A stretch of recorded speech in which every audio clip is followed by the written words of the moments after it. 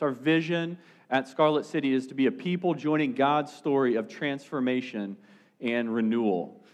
And in living out that vision, the past few weeks, we've been in a sermon series called Love Your Neighbor, considering Jesus' call to love those in need.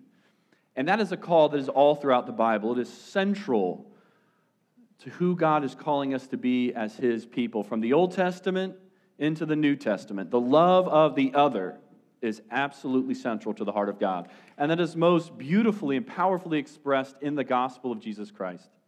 The gospel is the good news of God in His Son, Jesus Christ, giving up power, giving His life on the cross for His enemies, for the other, of which everyone in this room was. And then raising again and launching a multicultural, multi-ethnic movement, the church. And all of us here this morning are participants and are invited into that work. So it is absolutely central to who God is and what God is about in the church. And so last week we invited you, we talked about entering into a season of considering what does it look like for you personally, and then also for us corporately as a community. What does it look like for God in this season to call us to love those cross-culturally? And so toward that end, we want to take this morning an opportunity. This morning is different, as Jacob mentioned earlier. We're going to have a panel. And here's what I want to invite all of us into as we have this very important discussion on race, racism, and the church's response. I want to invite all of us to consider one of the implications of the gospel is it brings humility and a posture of listening. And for us as a church to take that posture this morning. Anytime you have conversations around race and culture, there should be some challenging components. And there might be some things that are shared and heard that might strike a chord in you, and there might be a part of you that just maybe wants to dismiss it or wants to explain it away. I want to invite you to resist that temptation, to take a posture of humility and engagement and listening to seek understanding. And so I want to invite our panelists up, and I'll introduce them as they come on up, so you guys can join us.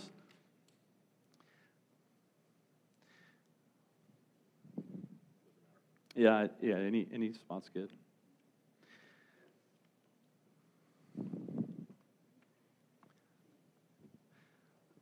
Well, one, I want to start by thanking each of you.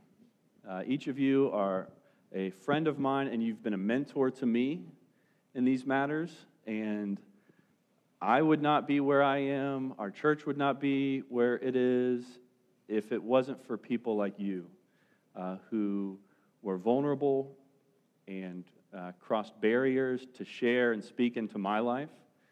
And so I'm honored by you. I'm thankful for each of you personally and the role you've played in my life. And I'm still at the beginning. I'm a learner seeking to explore what does it look like to engage in these matters. So I want to thank you, each of you personally. And for those who don't know, and I'm sorry that we're so low, we're not on the platform. I know it could be hard for you to see. Resist the temptation to stand up. You'll probably make it harder for the people behind you. But we'll make do with what we have. I want to introduce our panelists. We have Robert Caldwell, and Robert has experience as a pastor and a community development leader. And as for all our panelists, if we listed all the things that they were involved in and have started, we would be here all morning. But Robert recently has been honored for his faith-based partnerships initiative, which was a focus on holistic solutions to the problems facing urban communities. He was recognized with the Governor's Award for Excellence in Public Service in the state of Ohio. And he's presently the founder and CEO of Answers Poverty. And he's married 4 kids, grown, out of the house. Three, almost, yeah. A new season. 2 yes, 2 more to go. Yeah. And we have here Dr. Corey Edwards. And Dr. Edwards is a professor of sociology at The Ohio State University. Yeah, she focuses on her research on gender, race, and class, and she has published several articles and books notably The Elusive Dream, The Power of Race in Interracial Churches. And she's presently working on books titled, and I look forward to hearing more about this, your work coming out, Pastors in Politics in a Battleground State, and Kingpins and Social Mobilization, Why Leaders Matter. And Dr. Edwards has two of her two daughters here, so it's good to have you guys. And we have Dr. and Pastor Kevin Dudley. Kevin was born in Detroit, grew up in Atlanta, and has very diverse experiences from being a police officer, right, back in the day, to a professor at Trinity in Ashland, to a pastor. So wide range of experience. And Kevin is presently a pastor in Gahanna and is involved in a network, the Made to Flourish network, which seeks to equip people on bringing their faith into the workplace. He's also a part of the Catalyst team, which is a community of leaders in Columbus seeking to start a gospel movement in the city. And he's married to Gail, and they have 2 children out of the house. So you can pray for Dr. Edwards and I, that we launch them successfully like you have. Well, thanks again for joining us, guys, and really excited for this conversation. And kind of as we're starting off, first question, being in a church setting, at a worship gathering, and each of you are passionate about your faith. I want to hear, and would love for you guys to share how the gospel shapes how you engage this issue. And especially, this is a conversation that is happening in society as a whole. What are some of the unique ways that the church can engage in the process? Corey, we can start with you if that's okay. Yeah. So as Pastor Jay already mentioned, I'm in academia, and diversity and issues of race, these aren't things that are foreign to us. We talk about this. But those of us who are in the body, we have something that's so much more precious than what people in the world have. People talk about systemic racism, so that's not new. So if you're talking about that, people in the world talk about that. If you're talking about injustice and protesting, not new. People in the world talk about that. But what they don't talk about is submitting to the Almighty God and doing things in the way that the Lord calls us to do it. We are blessed to have the Holy Spirit. We are blessed, to be able to hear the Lord guide us. This is a very tricky, difficult terrain. And yet sometimes we use the tools of the world to deal with it, rather than what the Lord has given us. So I'd say that's one of the most important things we can remember. We are the children of the Almighty God who are indwelled with the Holy Spirit, who are called to listen, to obey, to hear, to be patient, to wait.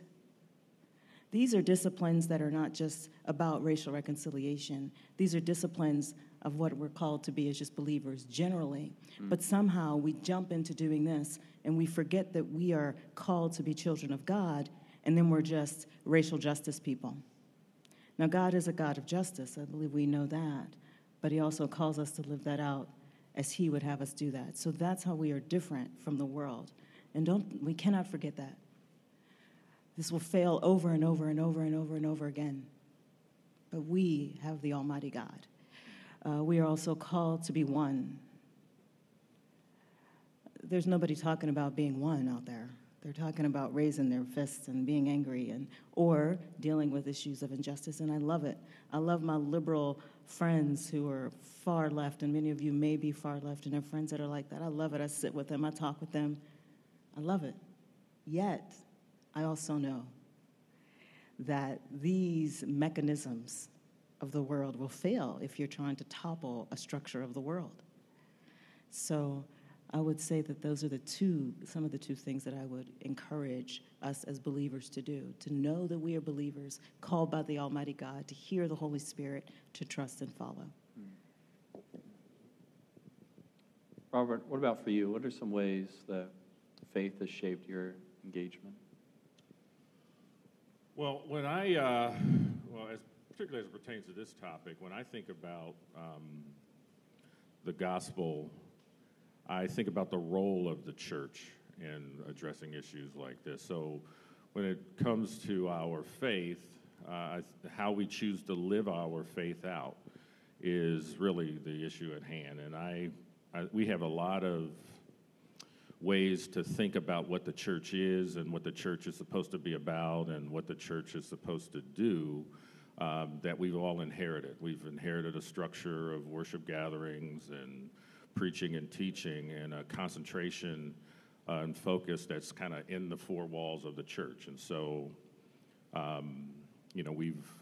we've gotten that part of the way we're supposed to live relatively right. But how do we then live out in the world? Like, what does it mean to take your faith?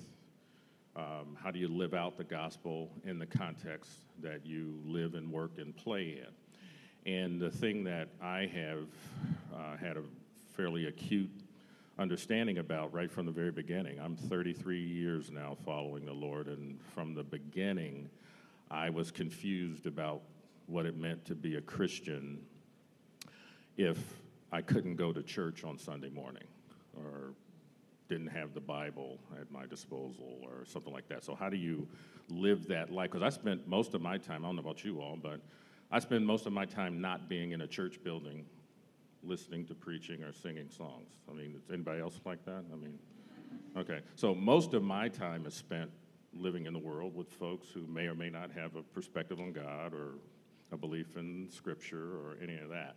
So how do you represent the gospel? How do you live out your faith out there in the world?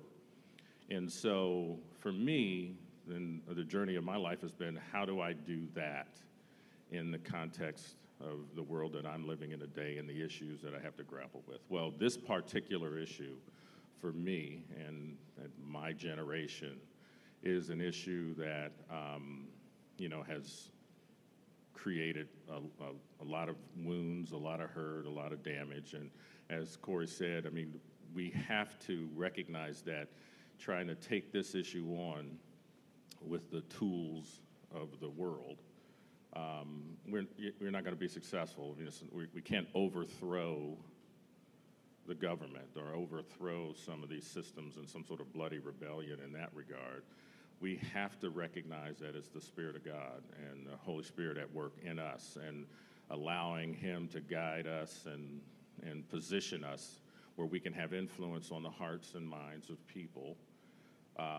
And then that influence over time could slowly begin to address some of these more explicit concerns that we want to grapple with. And so I'll say more in other questions, but the way I think about it is, how do we live this life? I mean, if showing up at church on Sunday morning, there's worse things to do. Believe me, I understand that. That's not a problem. There's worse things you can do on a Sunday morning than go to church. But if your faith is not having some impact in the world in which you live, then it's kind of meaningless, in my opinion. So, Kevin, what about for you? Well, I am likewise grateful for the opportunity to hang out with you all for a minute. I think about some of my own personal core values, and one of those core values is freedom.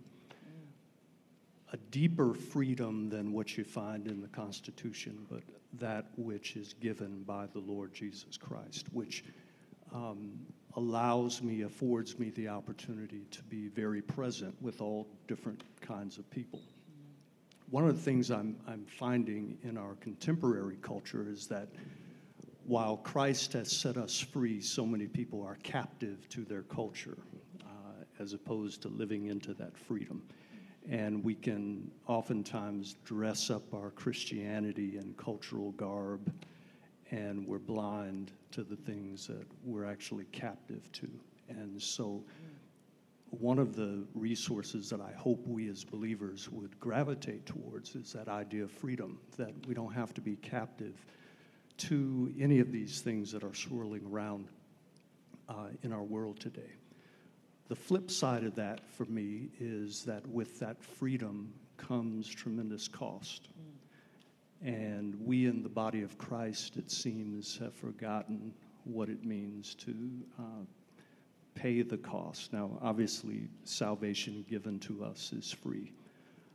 but how we actually live that out demands our entire lives. And I find that so many people who say they have received salvation, they say they are people of faith, have not taken that seriously enough to actually follow the one they say they believe in, which means laying down your life. And so what it means is we're protecting our turf, guarding our territory, holding on to our stuff, afraid to lose anything. I think we as the church have to do better than that. If we're truly free, then we have to be willing to pay the cost. That's good.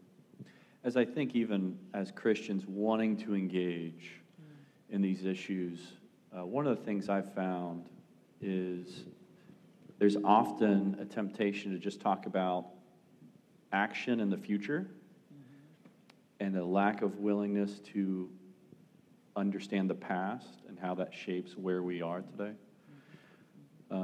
Robert, I wonder if you can speak to maybe some of that, of why, and others chime in as well, why history matters and understanding. I mean, a lot of us, our perspective is relegated to a few topics in a history lesson.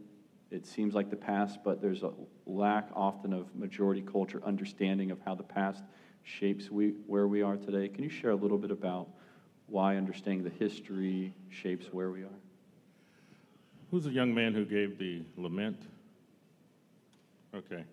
I really appreciated that, but I'm going to, in the same sort of spirit of the relationship that he referenced in the lament, how many of you are married in this room? Everybody who's married, raise your hand. Okay, so everybody who's married. All right. Husbands, I'm talking to you now, just to sort of give an illustration to answer the question. How many of you husbands have done something that really pisses your wife off? Raise your hand if that's the case. Okay. All right. So, how many of you have said, well, I did that yesterday, or I did that last week. Why are we still dealing with that? Why is that still an issue? You know, can we just move on? Can we just go to the next thing or whatever?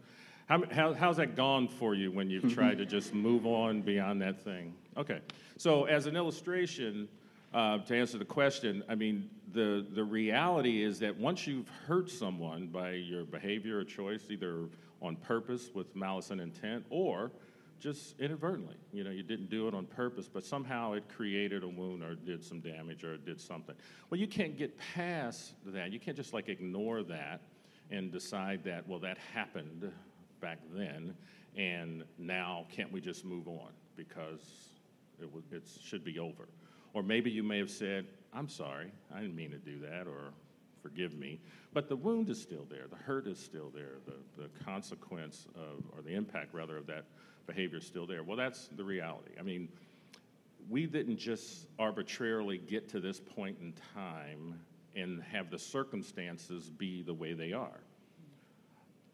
And so there are choices that were made by people in power at the beginning of our country that have led to the inequity, the demonization of a particular group of people, the consequences economically that people who trapped in poverty, or people of color who are trapped in poverty, the consequences of racism and all that. Those decisions were made way back when, and they have had an impact on this society for the 400 plus years that all of that's been going on. So, to become aware of it is an important first step. But to begin to sort of dismantle it or deconstruct it, that's what really has to happen. We have to change our behavior. We are all living under the influence of those choices that have created problems and tension in our society today. We are still living, and if we aren't aware, just like going back to the husband-wife illustration, if you've been married for a while, you realize that there are behaviors that you brought into your relationship as a single person before you were married, behaviors that perhaps were inculcated because of the family that you grew up in or whatever. But those behaviors that you brought into the relationship that are creating a problem for your spouse, if you're going to be married and have a successful relationship, you have to address those behaviors. You're going to have to change some things. And so that's why the history is important. We have to understand, how do we get to this place? What is the contribution that I'm making in my behavior, attitude, whatever? And how do I change those things so that we can actually heal and get past the circumstances that we're in?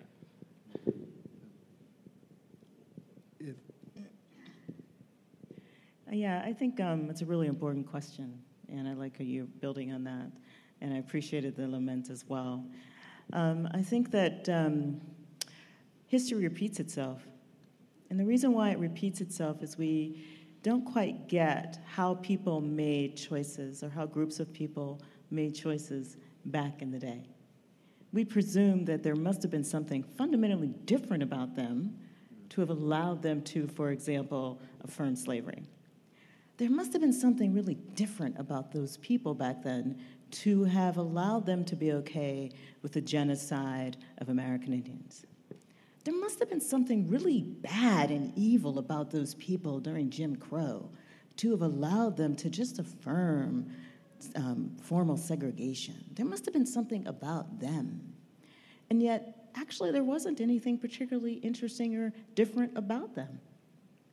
They were just living their lives, trying to make it, trying to do. They were comfortable. It wasn't affecting them. They saw it on the news, maybe they heard about it, but they didn't do anything. And I think that we have to look at history and be very honest about recognizing that everybody then, they were just human beings, just as we are just human beings. I was just in a conversation with a group of people, and I had to suggest, other leaders actually, and I had to suggest a book to read, which is by Martin Luther King on why we can't wait. Because, see, we think that everybody just had a very concrete decision. Either, you had to know that Jim Crow segregation was wrong and you just chose not to do anything about it because you were just wrong and evil, or you got it and you fought. But that's actually not what was going on. Martin Luther King was being told by his peers, white peers, pastors, to say, you know what, that's a bit much. I don't know if that's the way to go about living out the gospel. Shouldn't we, is that really what Christ would do? And he had to say, no, this is not the gospel. And when I think about that, when I read something from Frederick Douglass or Harriet Tubman or Martin Luther King, I can't help but think I could have swore I just heard that today. Why are you, and I'm jumping ahead a little bit and I hope you don't mind, but why the Black Lives Matter movement? Isn't that a bit much? Is that how Christ would go about it? Why are we, I don't know. You see, we think that we're actually living out history right now. They had hard choices, and we have hard choices today. And we think that maybe in 30, 40 years, generations ahead of us are going to look back and they're going to say, that was so obvious. How could they possibly not deal with that? And what are we going to say?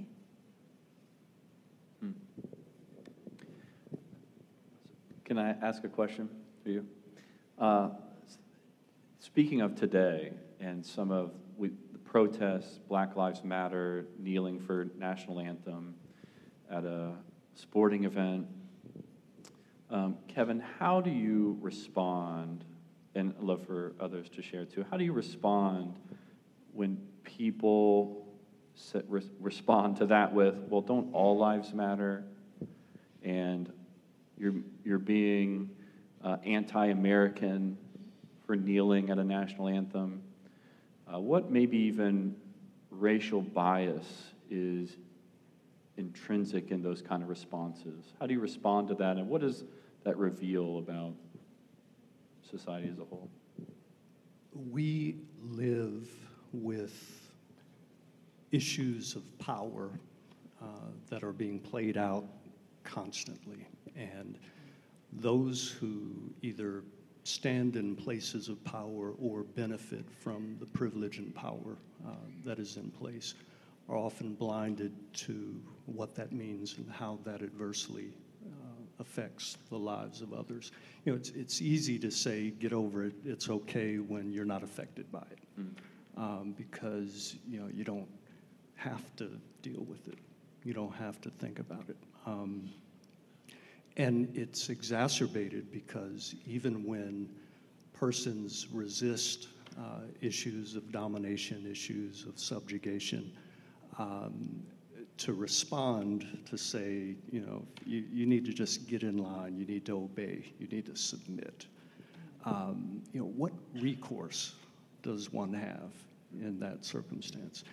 Years ago, and you'll will remember this, Latrell Sprewell was on the basketball court and ended up choking his coach, P.J. Carlissimo. Anybody remember that incident?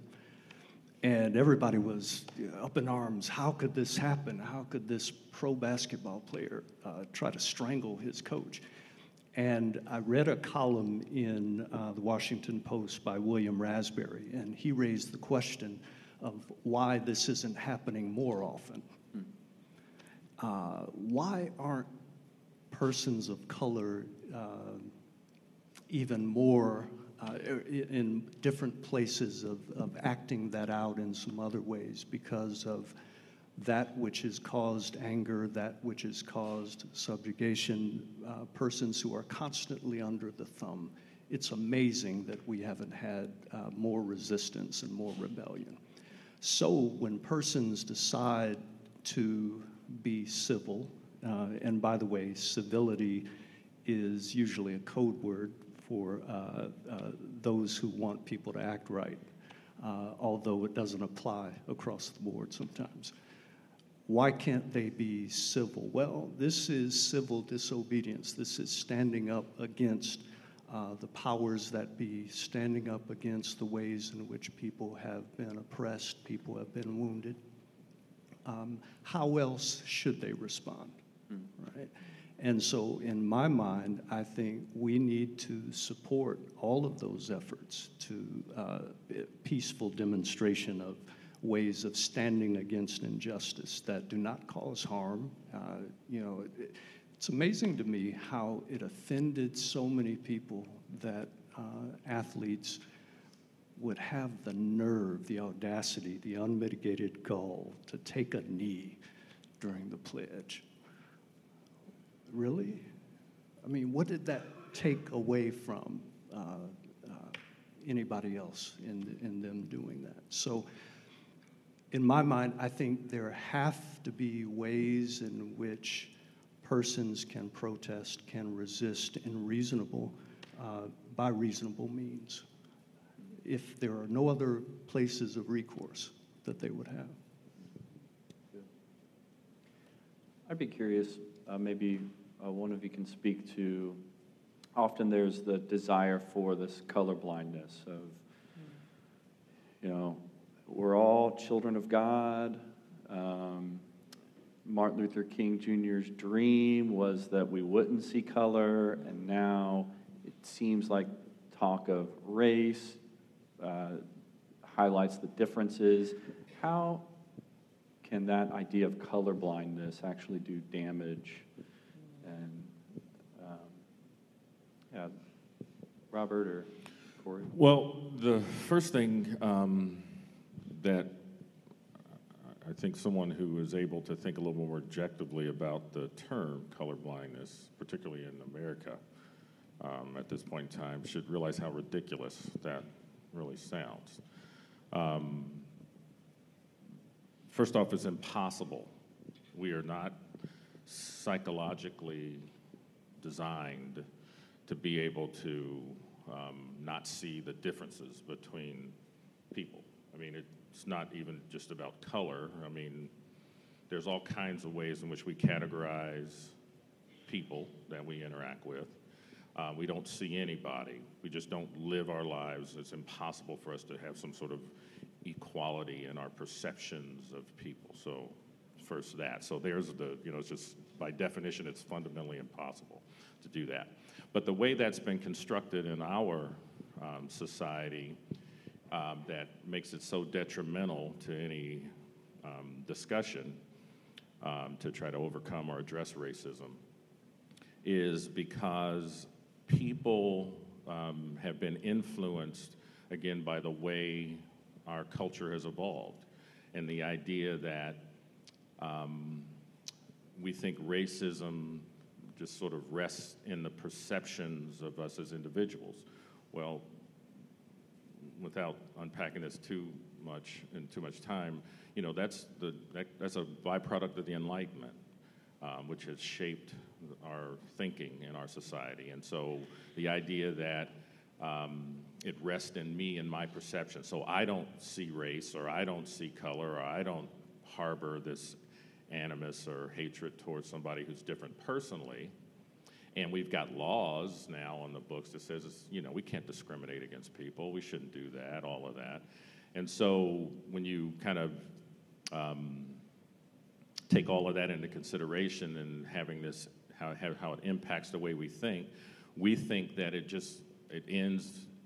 begins and ends inside of our own head and our own heart. Like, so if I convince myself that I'm not affected by someone's color, I don't look at somebody in that way. Well, again, like I said, it's not true, but it doesn't take into consideration all of the other things that are already in place that have structured our society completely based upon the race of people. I mean, you have benefits, you have resources, you have opportunities that were with intent and with malice denied a group of people in this society. And it was only because of the color of their skin. It had nothing else, it had nothing to do with anything else. That's the reality. So when you think it's only about how you perceive, so I'm colorblind, I don't see color, and that's the thing that you say to yourself, you necessarily don't take into consideration the reality of all the structural things, all the other social things that are going on in society that are based upon color, that are based upon racism, that we now inherit and have to deal with. That's good. If I can chime in too, in our society we have established normative standards, and everything that veers away from that normative standard we say is extra. I teach theology in seminary, and whenever I'm talking about Tillich and Niebuhr and Barth and all those German theologians, it's just theology. But when I talk about Jim Cone, Dwight Hopkins, it's now black theology. It's no longer just theology, right? Because we assess a normative standard on one hand, and then anything that veers from that is something extra or something different. And often we attach value to that, so it's less than what the normative standard is.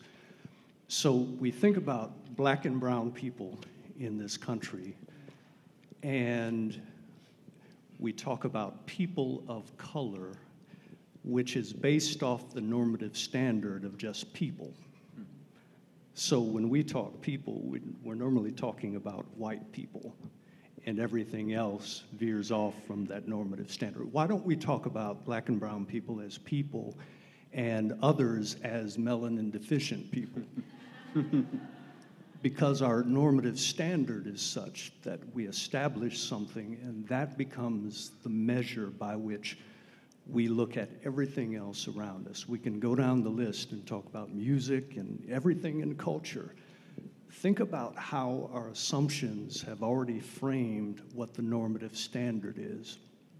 And anything else that's different than that must be less than, or at worst case scenario, wrong. We need to correct that understanding of how we understand norms. I'm good. Thinking about action, we talked about faith shaping how we live, and even as congregations wanting to pursue multi-ethnic vision and diversity. Corey, one of the things that we've talked about and you've shared is that diversity pursued in the wrong way can actually perpetuate the problem. Yeah. I wonder if you could speak to, and others chime in, what are some of the challenges in pursuing multi-ethnic living and community, and maybe even some of the mistakes that well-intentioned people can make? Yeah, so, I have the privilege of doing a lot of work, research on racial and ethnic diversity in churches, and been heading a study, the national study on pastors of multiracial churches. And, one of the biggest challenges or problems is, in fact, the goal being diversity. I know that sounds like, well, what do you mean? But I don't know of anywhere in the gospel where it actually says, where God says, I'm calling you to be diverse. It's not to say that we ought not to be diverse. We ought to be, because God is calling us all, as Pastor Jay mentioned, to be a part of the body. Everyone is called to be a part of the body. Thus, that implies diversity. But God is a God of justice. God is a God where we are all to be one in Christ. God is a God who says that we are all sinners and we fall short of the glory of God. And so what can happen is we can run headlong into being diverse and miss the gospel. We're diverse, but we're not living out the gospel. And so what happens is we end up replicating a space where you have people who are from different backgrounds, ethnic backgrounds, racial backgrounds, and yet somehow you bring in, because you've used the tools of the world to create that space, and I will say this, and I say this when I speak, is that I can give multiracial church leaders, multiracial church pastors, steps on how to be diverse, and it'll work. It'll work. But it does not by any means lead you to the gospel, not necessarily.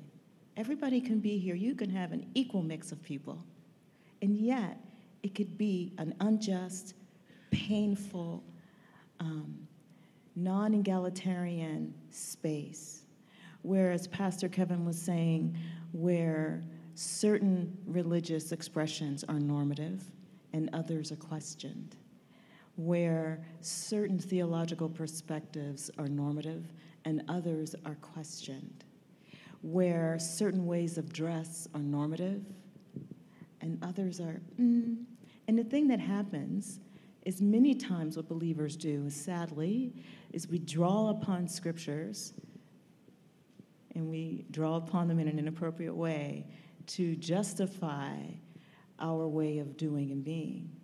But it's not the gospel.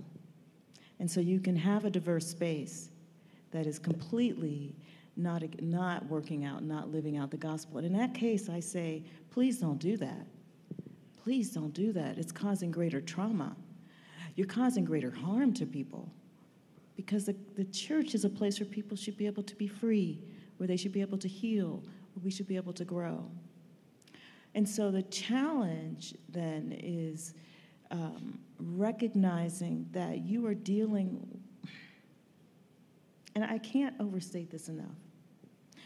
I am so blessed by my conversation with Pastor Jay. I've told him I'm super excited by the things he's been sharing with me.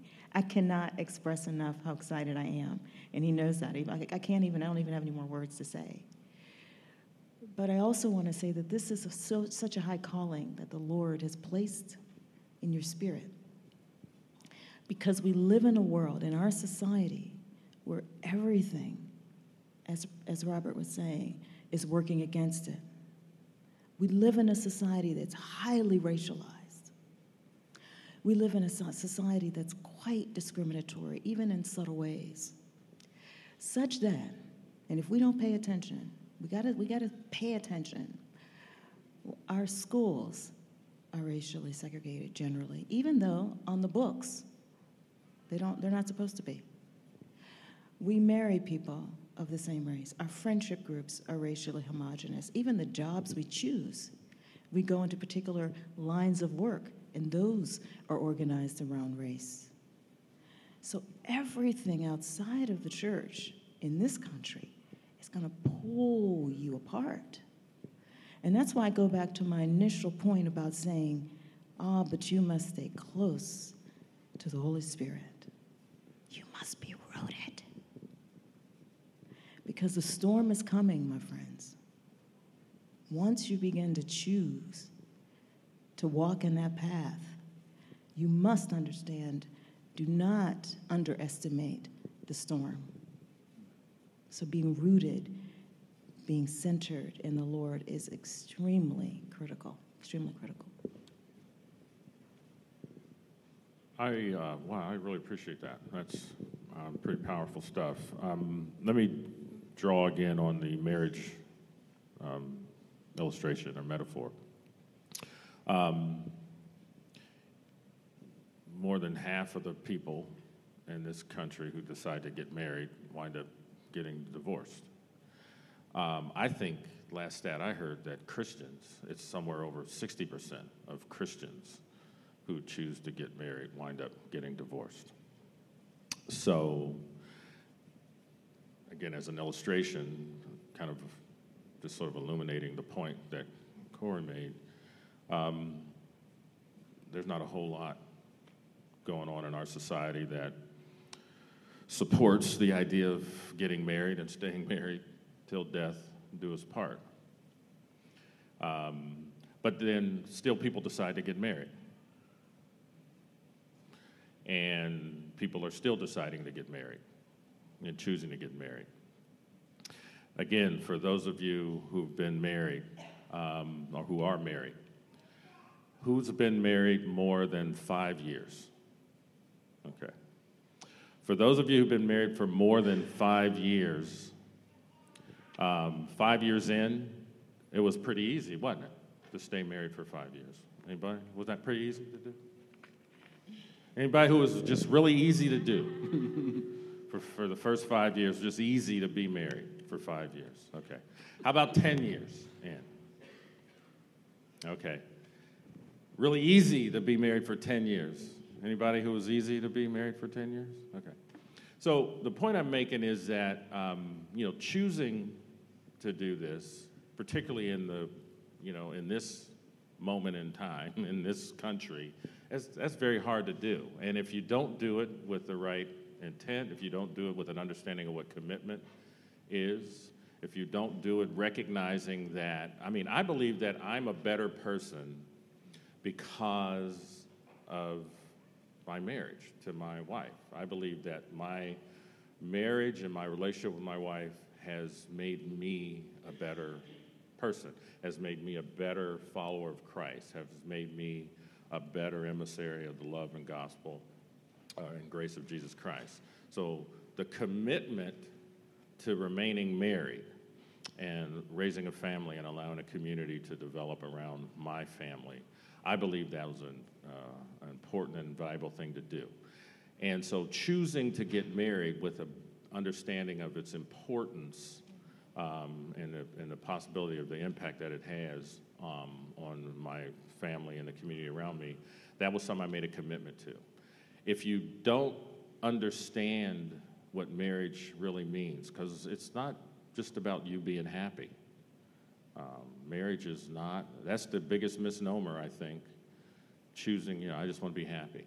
I want to feel good in my relationship. Well, that's not what marriage is about. I guarantee you that. For those of you contemplating marriage, if you think you're going to be happy all the time, or it's going to feel good, and it's going to be fun all the time, boy, are you in for a rude awakening. But the benefit, the long-term benefit of being married is very important.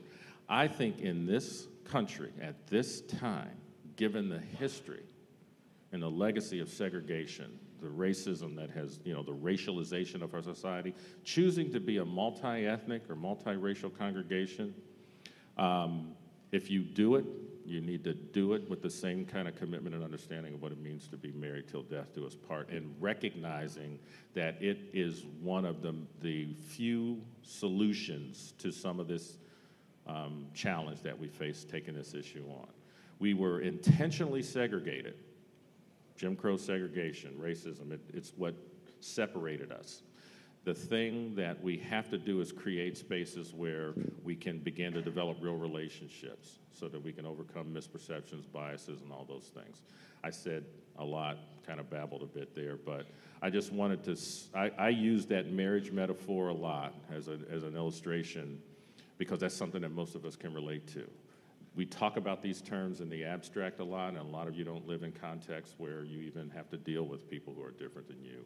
But all of us have families. All of us are either products of marriage or involved in marriage. So the commitment, the importance, the value of marriage is an illustration or metaphor that I think could be an archetype for understanding why we need to do multiracial, multi-ethnic congregations. Unfortunately, we're out of time. There's we just scratched the surface. Kind of closing up, would each of you be willing to just share briefly a one thought, something to leave, maybe a challenge, a question, something for us to consider, kind of moving forward? Pastor Kevin, if we could start with you.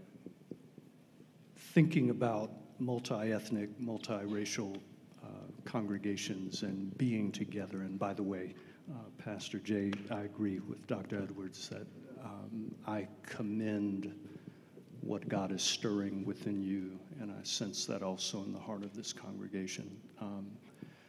I've been chewing on Galatians 5 and really thinking, what would that really look like if we took one another seriously and actually loved each other and demonstrated the fruit of the Spirit in all that we do as an alternative to our partisan politics and alternative to our cultural divides?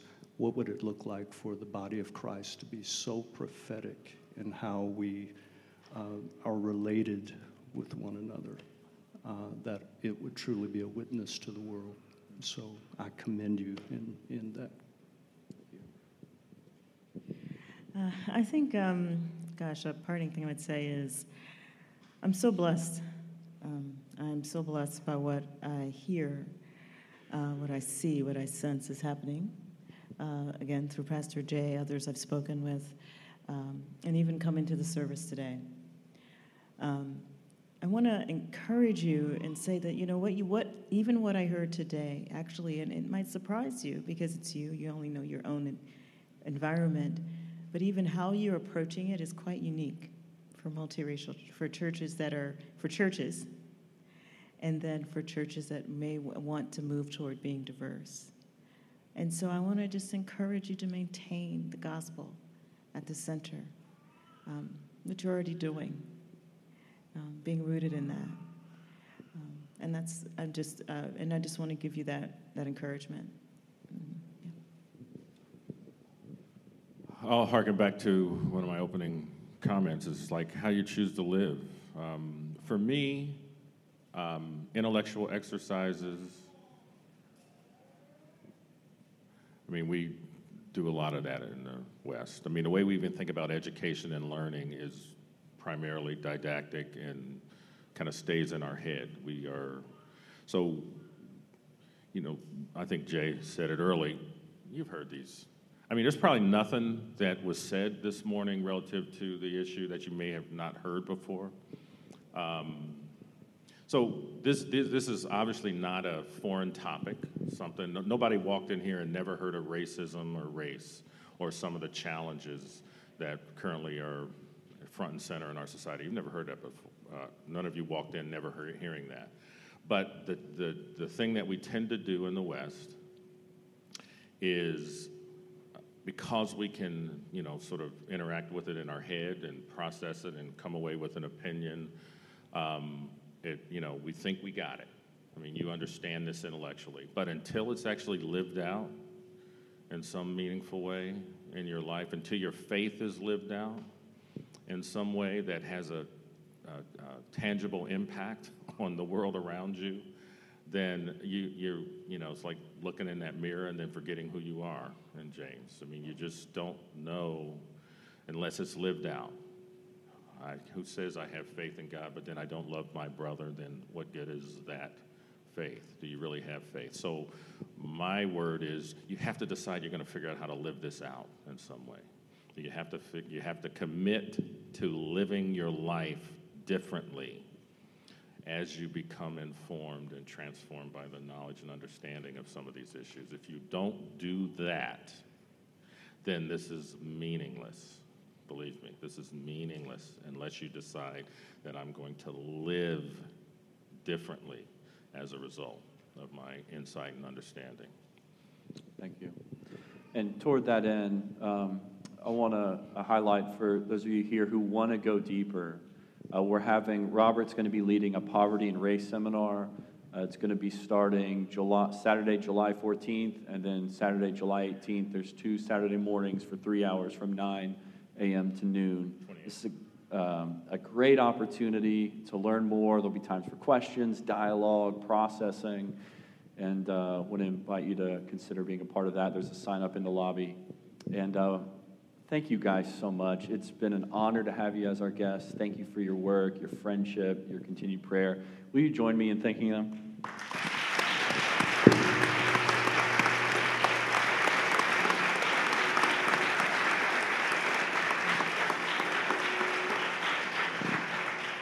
And can I wrap up our panel in a quick word of prayer, and Mike and the band will make their way up. Let's pray. Lord, thank you for the gift of the church and the opportunity, the blessing of building relationships across cultures and ethnicities. And may we not, as Corey Edwards said, may we not just go with the flow of the world and culture, which will push us into relationships with people who are just like us. May we, empowered by the gospel, live lives of intentionality, because we need the perspective and experiences of people who are other than us. Lord, thank you for our friends and the insight they brought. I pray that our church would have the courage to press into these issues in a more permanent way. It's in your Son's name we pray, amen.